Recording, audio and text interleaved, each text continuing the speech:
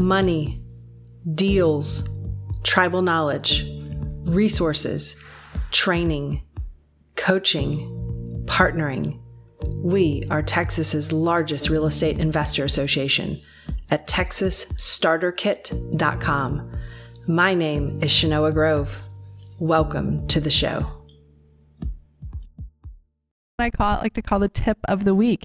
So this is I'm excited to be able to share this one, and actually every week that I get to share this, I'm excited to be able to share these different tips with you guys, because they are the things that I think are the foundation of why we get together and why we have a real estate investor association. It is to share tribal knowledge. It is to go together. It is to grow together. And it is to make sure that none of us make mistakes in the process, right? So if you guys are looking for a tribe that helps you do that, then it's certainly here as part of Texas REIAs. And every week we get to share a new tip. So if you guys would like to see some of our prior tips of the week, again, you can just check out our YouTube channel. Just when you go to YouTube, you can just search for Texas REIAs. Again, I can't tell you how to invest in any other state other than Texas. Some of the things I'll talk about tonight might be applicable in other states, but it is all definitely applicable here. So again, we live here, we work here, we invest here. So the things I'm going to share with you will be very focused on things that we need to know here in Texas. So if for those of you guys who are joining us online, again, hello. And I'm going to try and toggle this camera really quickly to see if I can show all of you guys that are here. So if you guys will wave, like with your arms. Oh, good. Okay. Yeah, there we go. Okay. Yeah, that's how that works. So if you guys will wave, thank you guys. Appreciate that. So someone's just going like this. So, okay. Yeah, you don't have to wave. He's like, I'm going to throw up a gang sign, but I'm not going to wave. I'll go, okay, we can do that too. So yes, thank you for the double wave. You're making up for his gang sign. So this is wonderful. All right. Wonderful. Good. So, all right. I think we're back. So I want to let all of you guys who are online with us know that you can join us anytime in person. If you want to check out our schedule, you can just head on over to TexasREIAs, REIAS.com/live. And as we go through the tip of the week, I'm curious to ask the question, are any of you guys here because you are feeling like you're suffering under someone else's glass ceiling and not able to grow as a real estate investor? Okay, one of you. Two of you are taking pictures, so it looks like you kind of have your hands up. I can't tell. Okay. So a couple you are. So, and I'll tell you, I had that impression too, because I spent a little bit of time in corporate America after I finished my education. And I felt like I was very much bumping up against a glass ceiling. And I felt like me working in corporate America, even though that was how I was socialized, right? Go to work, go to school, right? Get a good education, and then go to work, get a good job, right? That's how I was socialized. And, at that time I thought, well, I'm going to retire. And, I'm sure we put all of our numbers in the 401k retirement calculator to figure out how rich we're going to be, right? And then the market kind of goes like this. And then you have to get a defibrillator to kind of be brought back to life. And then, of course, you're working your tail off for someone else, right? And I mean, I don't want to say that someone else is evil, right? Because we're all entrepreneurs, every single one of us in this room, and hopefully every single one of us will be employing someone else at some point. It's not that we're evil; it's just part of it. But is it true that your employers are probably making a little bit more money than you, right? Now they are taking a lot of risks, so I don't want to take that away from them, but they are paying you what the market says the average version of you is worth, right? So for us as real estate investors, I feel like a lot of people get into investing because they want to get past that glass ceiling, because they don't want to be held down, because they don't want to feel like their income is limited, right? How many of you guys feel that way, right? Yeah, it's okay. It's good.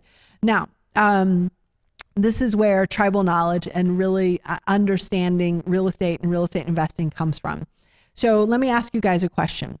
About how many houses does it take for someone to feel what I'll call financially free, where they feel like they're just collecting mailbox money, they can go and sit on a beach, they don't have to do anything anymore?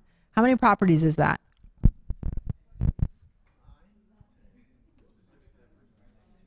It's specific to that person and where that beach is located, right? If it's Galveston Beach, Okay, that's one thing. If it is, if you can call that a beach, if it is Miami Beach, right, something totally different.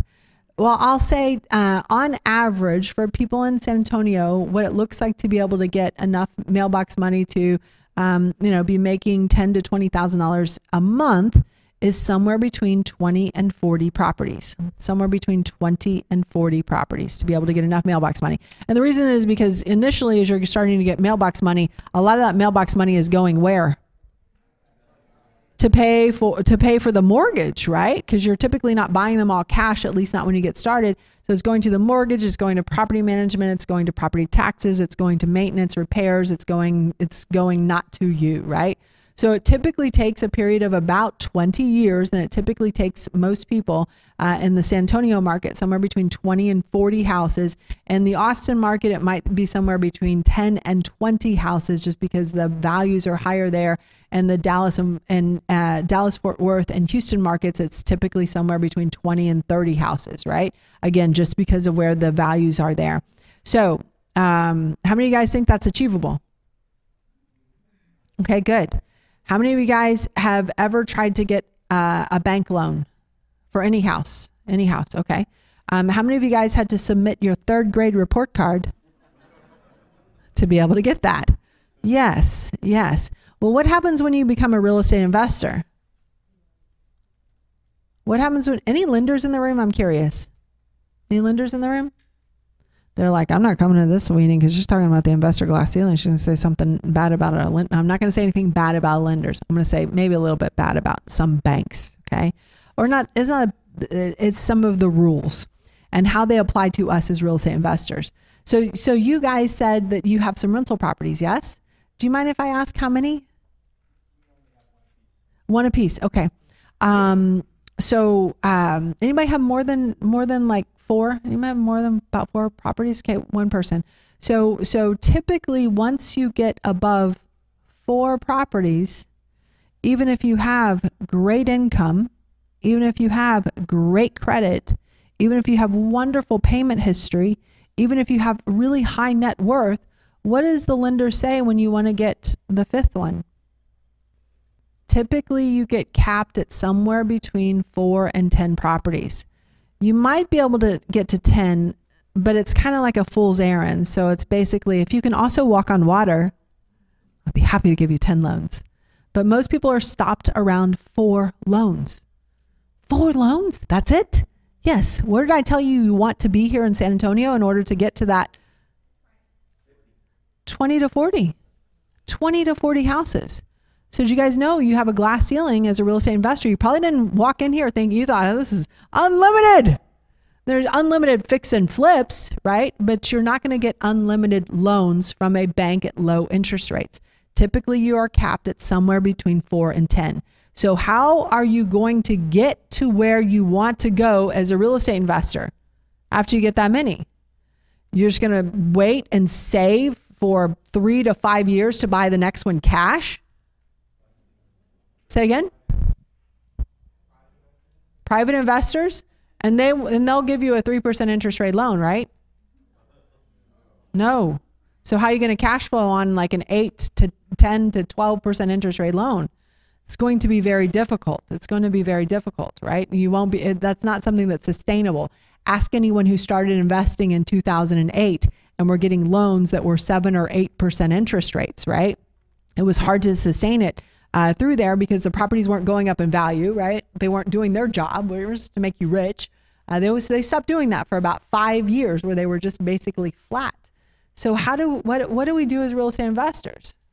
I thought I was getting into this because there was no ceiling. I thought the sky's the limit, right? What do?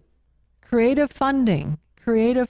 So one of the things that we learned very early on in our investing is how to buy subject to the existing financing.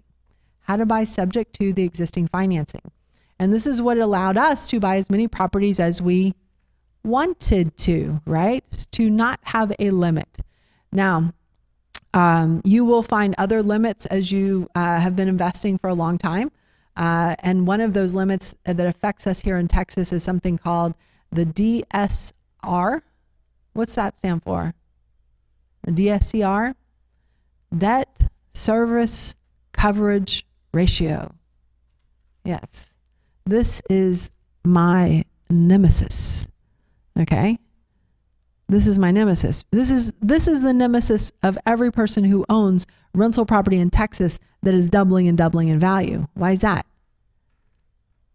Because they want that debt service coverage ratio to be at a certain amount, but with the property taxes that we pay here in Texas, it's really hard to get there. So even when you get a bunch of properties, right, and you're like, well, I've got enough properties to get a commercial loan on all of my residential rental properties, a lot of times what you find is because they've doubled and doubled in value, you can't pull out as much money as you would like. Gosh, I'm going to cry. I need a tissue. Somebody help me. That sounds terrible, right? I know what you guys are thinking. You guys are thinking, I know she said it wasn't the get rich quick presentation, but she didn't tell us it was going to be depressing. So, but I'm going to give you the workaround for it. So I'm not just someone who's going to say, no to everything, but I'm going to give you the workaround for it. And that is to buy properties subject to the existing financing. So essentially you're finding a seller who will sell you their house. So there's the deed of trust, right? There's the general warranty deed, and there's the promissory note. So the person who owns the house is the one who has that general warranty deed, okay? Then there's the promissory note and the deed of trust. This is what you would sign to a Bank of America, Wells Fargo, Chase, Citi, etc. So if they got their loan through Chase, as an example, and I bought their house and I bought it subject to, meaning I kept their loan in place, that general warranty deed would transfer to me. That note would stay in their name. I would be paying that note. How many properties does that allow me to buy before a bank stops me? Unlimited, as many as you want. So what I want to get across to you guys is don't try and use all of your own cash. Leverage the cash that someone else has already put into one of these properties so that you can buy more properties, so you can be sitting on a beach faster and a better beach, right? So get to know this strategy. This is the strategy that has allowed us to way surpass that investor glass ceiling to be able to buy more, because you see a lot of new investors who get their first couple of properties and say, this is fantastic. And then they hit up against that glass ceiling and they're like, I don't know what I can do from here. I thought this real estate investing thing was really going to work. And as it turns out, I can't buy anymore to be able to build my passive income, for those of you guys who are looking for passive income, or to build my wealth, for those of you guys who have owned rental properties for a while and have seen those values double and double and double. I don't know about you guys, but for me, I want as many of those as I absolutely possibly can get. That's why I said I have the Bluebell ice cream investing philosophy, right? We eat all we can, we keep all we can, we sell the rest. So that's what I want you guys to be aware of when you are buying properties. Every time you buy a property, you need to be asking the question, can I get it subject to the existing financing? Because you want to keep your powder dry for the ones that you cannot get subject to the existing financing. Does that help you guys? I know you were not probably expecting that, but that's a little tribal knowledge I wanted to share with you guys, what we call it as part of our tip of the week. If you want to see some of these other tips of the week, again, just join us on our YouTube channel. We give new tips of the week, and we've got all the old presentations from probably the last, 8 or more years out there. Texas's largest real estate investor association at TexasStarterKit.com. If you like today's episode, please subscribe, comment, share with other investors, or join us directly at TexasStarterKit.com.